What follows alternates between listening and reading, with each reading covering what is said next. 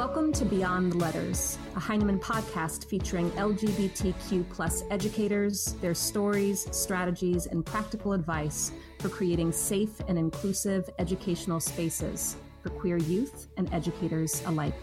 If this is your first time listening, we invite you to go back and listen to our preview episode.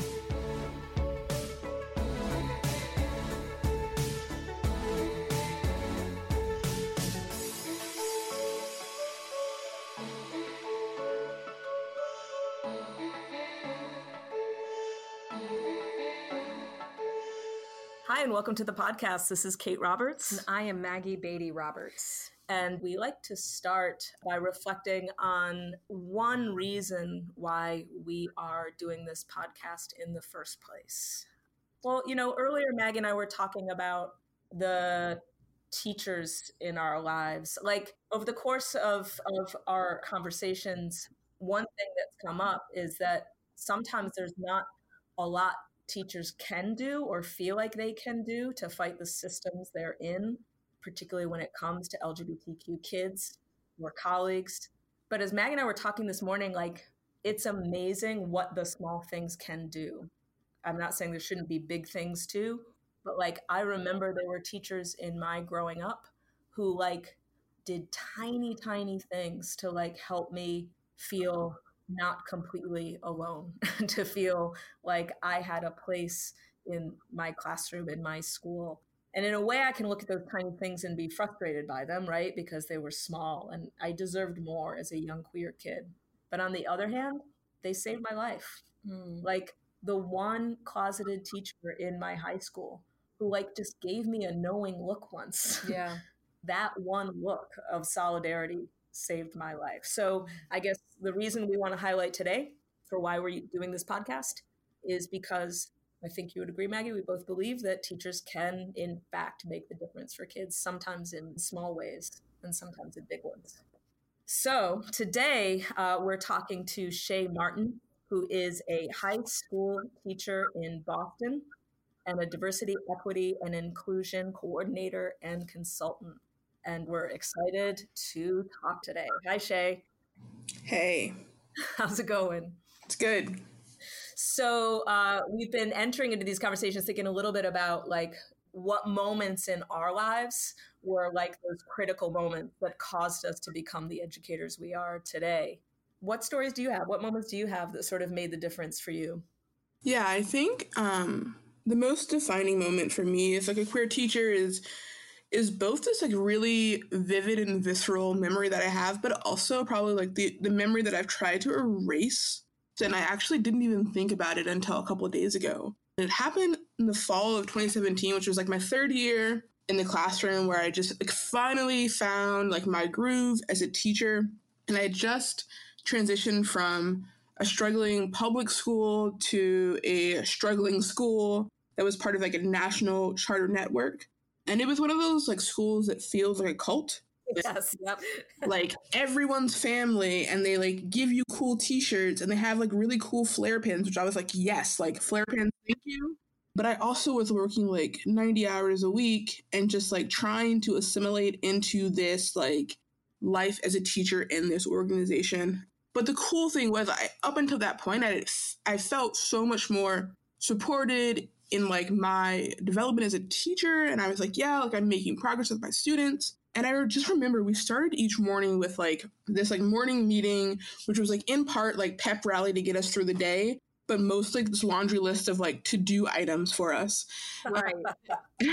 And the night before, I heard about the student in the school. And the school was in a really tough part of Jacksonville, Florida, and 100% Black and brown kids, and just an awesome community. And I heard about this student the night before from a coworker, and a student had been requesting to go by a different name and use different pronouns, and they had been requesting to use a different bathroom. And I had heard some just really negative talk about this student behind their back, but then also heard that they were doing it to the person's face as well. And I was in Florida, and I wasn't technically out yet as non-binary to my coworkers. They knew I was queer, but not non-binary. And so I really struggled with how to address this. And so It came up in the meeting, and I remember that I was sitting like with my back to another outspoken teacher. And this teacher was like the poster teacher for the school. So she was female teacher of color with great results, strong relationships with teachers and students. Like she was on the website. Like she was like the teacher that everyone wanted to be. And so the principal says something like, now I know we have a student that has come up in conversations and like has asked to use different bathrooms, and we're figuring out how to deal with it. And this teacher of the year behind me shouts out, well, like, unless I see a medical sex change on file, I'm going to keep calling her by what her mother named her. And there was just like this dripping disgust in her voice. She used those pronouns. I remember that moment, like the hair on the back of my neck just like stood up. And at that moment, I could feel like everyone both looking like away from me, but also looking at me. And so like I wasn't out as non-binary. And so I was like, well, I could just like sit here and like just figure out how to deal with it later. But I feel like there's so many moments, like as a teacher and educator, like we need to like speak up in front of our colleagues and like in a room full of people. And so like I spoke up, and I remember that I like tried to use everything to diffuse the situation. So like the whole like respecting the child and like legal mandates and data on mental health and teens, and like everything that I said was just like hitting a brick wall. And it was like the loneliest I've ever felt as an adult and as a teacher, because I remember that like the silence in the room as we were going back and forth. And I remember the teacher like questioning like me and like whether or not I respected her as a teacher. And of course she cares about kids, but like kids can't just decide what they want to be called. And so like weeks later we had like a mediation, and the principal, I remember she asked me for resources, and nothing was ever done. And I remember that like kids used to continue to get demerits for like making fun of the student, and I would see it logged in like our discipline system. And adults continued to like make comments and meetings, and I continued to like interrupt and disrupt those, but I don't think anything like ever actually got done with those teachers. And then a month later, that student was involuntarily committed for a suicide attempt. And I remember like hearing about that through like word of mouth. And I also remember the silence from like the administration, the silence from the teachers and from kids, and like no one ever talked about it. And I think for me as an educator, like that was a moment that I understood like a lot of things. So like one, like self-care and like what I need to do for myself to take care of myself in that moment. But two, also community and the need for other like allies and other teachers and support systems in that school for not only the students, but also teachers. And then just authenticity in my practice. Like I remember beating myself up about whether or not I should have come out as non-binary in the school, and maybe that would have like protected that student, or whether or not I was as visible as I could have been as a queer woman. But I also like kind of understood just how complicated it can be in schools for queer teachers and queer students. And so I think when I think about like one critical moment that has shifted the ways in which I engage in my practice and in my classroom, it has to be like that moment, like that month of teaching when everything was happening with one student. And I didn't even teach the student, but they had a profound impact on the way that I approach this work. You know, stories tell that moment. Like I can feel the heaviness of the silence you describe. Mm-hmm. You know, the silence in the room when you were first stepping up to disrupt that, the silence in the school community after the moment of crisis for the student, and just butting up against that silence with the many moments that the collective we need to step into those moments of silence and speak up in front of colleagues. Yeah, I think, you know, sometimes silence can almost be like as detrimental as, you know, someone's like rude comments or like oppressive statements. Like I think that the silence of a community that is supposed to be supportive can be heartbreaking. And I think there are just too many times where our students and colleagues feel that. So I think that like it's so imperative that we figure out a way that everyone can feel empowered or equipped enough to be able to speak up.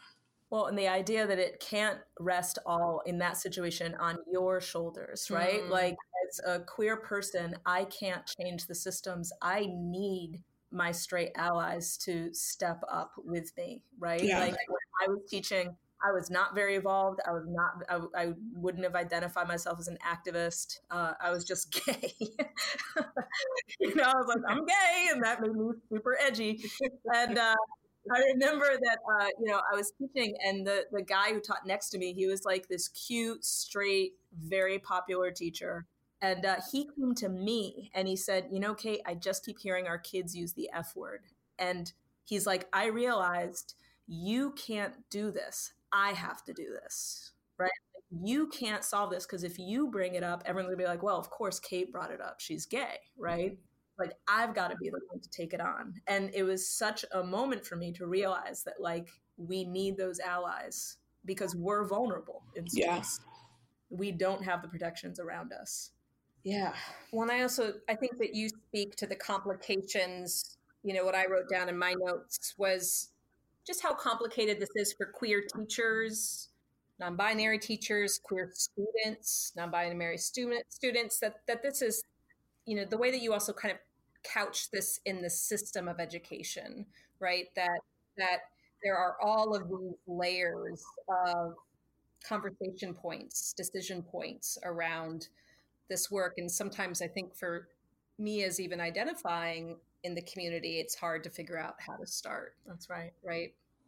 Yeah. And I think, in some ways, I think I was blessed in that, like, I have never been able to, I think, in the classroom, like, pass, quote unquote, for straight. Like, I think when I came out to my students my first year, I was very nervous about it. And then my students were like, of course we know you're gay. Like, and my wife at the time, or my girlfriend at the time, my wife now, they're like, is that Caucasian lady your girlfriend? So they like had picked up really quickly. And it was like the cutest thing in the world. But I've never had that whole, like, should I come out? Should I not come out? And like students questioning whether or not I was queer. But I think that that's a reality for a lot of teachers. And so I think that it's important for, like, teachers who are allies to know that, like, just because, like, your colleagues are not out to you does not mean they're not there.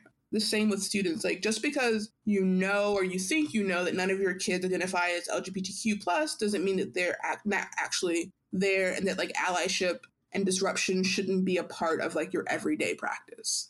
Well, it's like that thing you talked about in your story in a slightly different context about, like, when everyone was looking at you and not looking at you at the same time, right? Which just brings up that idea of, like, how visible and invisible we can be at the exact same moment. Sometimes, like, I'm visibly gay, so I feel very visible in the world, but it means that sometimes I don't take as much space verbally. Do you know what I mean? Like, I won't speak about being gay as often as, like, not to take your story, but that Maggie will. Oh, who doesn't present. Yeah. Identify more femme, and it is constant verbal coming out narration versus a visual coming out that I would argue that is more Kate's experience. Yes. I like to come out, like, I break through the big paper thing like they do in the football, and I'm like, I'm here. Yeah, like, hello. How many ways you kind of communicate, that's right, all the different layers of who you are. I'm curious about you and your students, how this plays out for you as a practitioner this year now with the students you teach. If you were to guide the conversation into what could educators do based on your work in the classroom, what suggestions would you give? Yeah, so I think there's so many ways you could start, right? And I think that the easiest way to start, and something that I just have, like, pushed for from day one, is just figuring out who's represented in my classroom. And so thinking about just, like, your curriculum and the content, who's on your walls, what examples are you using on assignments and conversations and in culture. So, like, constantly thinking about, like, are you reinforcing, like, heteronormative practices or binaries, or are you disrupting them? And I know that, like, it's going to look different depending on what you teach, right? So, like, I teach 10th grade English, so it's super easy for me because there are tons of, like, queer authors that I could choose from. And there are tons of different, like, poems and short stories and novels we could read, but it's probably going to be a little bit different for a person who teaches calculus, right? Like, I'm not even sure, like, what that lesson looks like or what numbers or letters are used in calculus, but I imagine, right, that yes, that there are like problems and conversations that come up where you can make sure that you are including everyone in the classroom, right? And so I think that the easiest way that I found for teachers to take like the first step is just to look at who is like included, but then also left out of what you already have. And I know that in some schools, or you have more say in your curriculum and your content than in other schools. But I do think that there are little tweaks that you can make as a teacher, like whether it is like a quick write or a do now or an extra credit activity or just like a video you're showing that will make students one, like know you are there as an ally, but then two, also like just feel included and affirmed and celebrated in your classroom. Yeah, the know you are there as an ally. Like when I was leading with that story of how teachers changed my life, right, or saved my life, it was just that, like having a sense that there was one adult in the building that maybe sort of had my back a little bit. I even find that like when I walk into a school now as a 45-year-old married, fully out person, like when I see those stickers, yes, I cry. Yeah. Every single time I tear up because it sends such a message. Even if some people are doing it for lip service, it sends a message. Yeah, I think that the stickers are like one of like the most visible things you can do. I've always like questioned some teachers who put them up. I'm like, oh, are you really an ally? Are you not? But I feel like it doesn't matter if you're a kid, right? If you're a kid who's struggling, like if you see that sticker, you know, like, okay, I'm going to be okay in this room. And I think that that's super important for students. There's tons of resources out there. Like Listen has a great educator like guide, but I think just starting out with like being as visible as possible for students. Like I know in high school, I was not out at all. In fact, I was like as far in the closet as you could possibly go. Like I was in Narnia. And like I was just like this like ultra conservative Southern Baptist with a pop collar who just like hated everything and everyone. And I remember I had this 11th grade English teacher, Miss Fitch, who was just like very much like out. She was like the leader of the GSA. And of course, it just meant I hated her because I like also loved her. 100%. Yeah. And like, I just remember like thinking back to that and knowing that like when and if I needed to talk to someone, like she would be the one. But like, I think that's just so important for kids to know that there are educators there who are willing to just be a safe space, you know? I love that you say that you're like, even if you can't totally get behind the sticker or you're just putting up the sticker because it's what everybody else is doing, the kids don't know that, right? Like the kids need all of these flares, these really not subtle, like really overt flares and lighthouses to go to when they're ready. Yeah. If they're ready, if they're in crisis, if they're in trouble. So your call to think about all the ways you can be visible feel really important. Yeah. I think that like, because there's such a stigma with being queer, especially where I started teaching in the South, right? Like that is just not something that people talked about and accepted all the time. And so because it is something that's supposed to be hidden, it's so important for allies to be as visible as possible. And I think that like whether it is putting that sticker up or just like mentioning something in conversation with students and making sure that it's heard like between like you and students and also you and other teachers so they know that you have students and teachers' backs, like that's just so important for students. Absolutely. Do you have something else that you want to throw down for people? Yeah, I think something that I think is really important is just for allies to educate themselves. And when I say educate yourself, I don't mean that you have to get a degree in like women and gender studies. But I do think it is worth it to seek out resources and trainings, both like online, but also in your own community. Because I feel like no matter where you are, whether it is, you know, in the middle of nowhere in Alabama or in a place like Boston that is just like, you know, overflowing with like queerness and resources, I feel like just knowing that community and knowing the work that's already been done before you got there and before you started thinking about allyship is really important. And so whether that is like looking at the state level and seeing what type of programming there is, or looking at like your local PFLAG, going to like coming out events or Pride, those are just so important to becoming like an ally in your own community. It's great to be an ally online and like put the filter on your photo during Pride Month. It looks great. But I feel like really becoming a staple of the community is where people should start.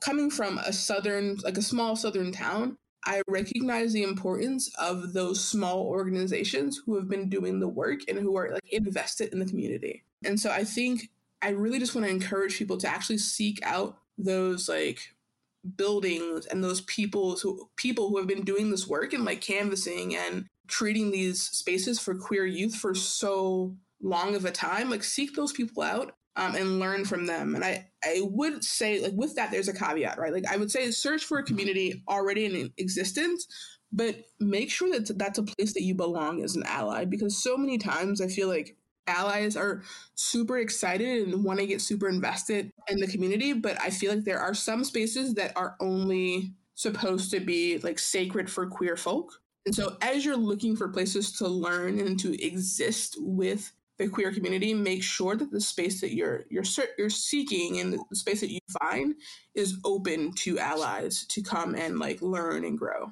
Well, I think that loops right back to your story where you're talking about that critical moment for you, taught you the value of community and authenticity, right? This idea that like to grow in the ways that we need to grow, to not fail our kids and our colleagues and our communities, like we need other people, right? I can't do it on my own. I mean, I can get to a certain place on the internet. I mean, I can get to scary places on the internet. Right? I can get to a certain place by reading articles and going on Twitter chats, but like ultimately I have to be with other humans who have done the work and are doing the work to move forward. Yeah. It takes such dedication and commitment to really be entrenched in this work for the long haul. Like I know when I was in Jacksonville, Florida, there was an amazing organization called Jasmine. They did such incredible work in a city that was just like not ready to be open and inclusive for all youth. And they had been there for so long. And so I feel like for me, right, coming in and not knowing anything about Jacksonville, coming from DC and going down to Florida, it was so important for me as a teacher to check in with them and see what like what I could offer them, but also like what they could offer me as an educator, just learning the ropes and learning like the laws and learning what I could and could not do, because allyship is going to look different in every state, in every city, in every town, based on the laws and based on just the culture of that place. And so I feel like there are people in your communities that know probably a lot more than you do about what's going on and what's allowed, and what avenues you can pursue to be an effective ally for your students and for your colleagues. And so definitely seek those out. Well, I love that, because in a way what you're bringing up is that there's like all these ways to start, right? Like slap a sticker on your wall, right, get some books in the room, mention some stuff. But like what I found with other areas of my progress and evolving is that like those first steps help you to see how important the work is, to motivate you to do that long haul progress, right? It's like you start to remember that kid in your starting story, right? And be like, oh, we failed them. Right. And it hurt them. And Shay, I feel like you also really speak to the longevity of the work, right? That within those first steps, there's going to be a lot of listening, a lot of researching on your own, a lot of asking questions, and that, you know, that there's a lot of knowledge building and bucket filling that we have to constantly be doing in order to walk alongside a group of people we want to support. And so I appreciate the refrain of lingering and knowledge building that you're really bringing to this series. So thank you for that. Yeah. And I want to say, like, I think that this road to allyship is also something that can bring about like a lot of guilt for people, you know, like don't beat yourself up because you weren't the perfect ally on day one in the classroom. I think it's something that I would like all teachers to think about and just remember, because I think that it's very easy to get caught up, right? From even me to get caught up in that, like I wasn't able to successfully protect that student that one time. but I don't think that is something that's going to be like helpful for you in your road to supporting and uplifting other students. And so like reflect on it, but like don't beat yourself up because you weren't able to be the perfect ally every single time. And I also think like along with like this idea of like, yes, seek knowledge. You don't need to, like I said before, like have a degree or like know everything to be able to start just being that safe space for your students tomorrow. Thank you for that. Absolutely. Yes, that this is also something that you can, it's like you're just having a bunch of pots on the stove boiling at the same time. It's like you're getting smart about something and you can walk in tomorrow with a read aloud of a text that is, you know, more gender inclusive. Right.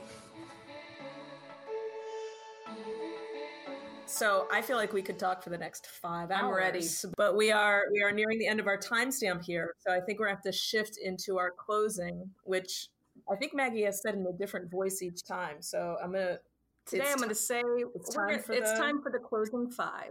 Time for the closing prompts, if you will, little window into. So Shay, first question. You'll never see me without my. You'll never see me without my pen in my pocket. And I often don't take them out of my pocket, so that means you'll never see me without ink spotted shirts as well. That's a badge of honor. Yeah. Do you have a specific kind of pen that you prefer? I'm assuming yes. Yes. So they're all like these like Bic like gel pens, and luckily for me, I have a coworker whose parent works for Bic, and so I get them for free now, but I just have like them on endless supply and they're just everywhere. So I always be ready to write anything down I need to. So amazing. All right. Second, your favorite article of clothing. Favorite article of clothing. I'm definitely going to say my socks. What do you love about your socks? Like what, like we got to be like, are you smart wool, thick socks? Oh, yeah. Are you thin socks? Yeah, Are you? I think it depends on the day, right? And how I'm feeling that day. I mean, I live in Boston now, so I've had to buy some wool socks. I just love bright socks, and I love when my socks match or complement my shirt. And I just love colorful socks. And so if they're witty, even better, but I just love socks. Well done. Well done. We have a big debate in our household about thick socks versus thin socks. Yeah, we do. So. We do. Your first concert? So I grew up playing jazz music. And so I think my first concert was actually, it's really nerdy, a jazz band called the Yellow Jackets. And they're a super cool band if anyone wants to check them out. But I think like my first mainstream concert would probably have to be Eric Clapton, now that I think about it. I mean, Eric Clapton's not the worst, let me tell you. I mean, if you're going to go see a mainstream concert. Right. I feel like it's a pretty like cool concert to have. It could be a lot. Yeah. Your first queer icon. Okay, there's like no question with this. And is it okay if it's a fictional person? Is that okay? 100%. Okay, Bette Porter taught me everything I know about being queer. I used to sneak downstairs in my parents' basement to watch The L Word on Showtime, like Showtime On Demand. I think I'm still in love with Bette Porter today. So that's amazing. I love that. And then your current queer icon. I think I'm going to say Roxane Gay because she's amazing and fantastic. Yes, and has the best Twitter feed in the known universe. Oh, absolutely. Like there's no one better. No one better. She stole the game. Amazing. Shay, thank you so much for your time, your work, your storytelling, your heart. I really appreciate it. Thank you all. I appreciate it. Beyond the Letters is a production of Heinemann Publishing and the Heinemann Podcast. To learn more about our guest this week, visit blog.heinemann.com.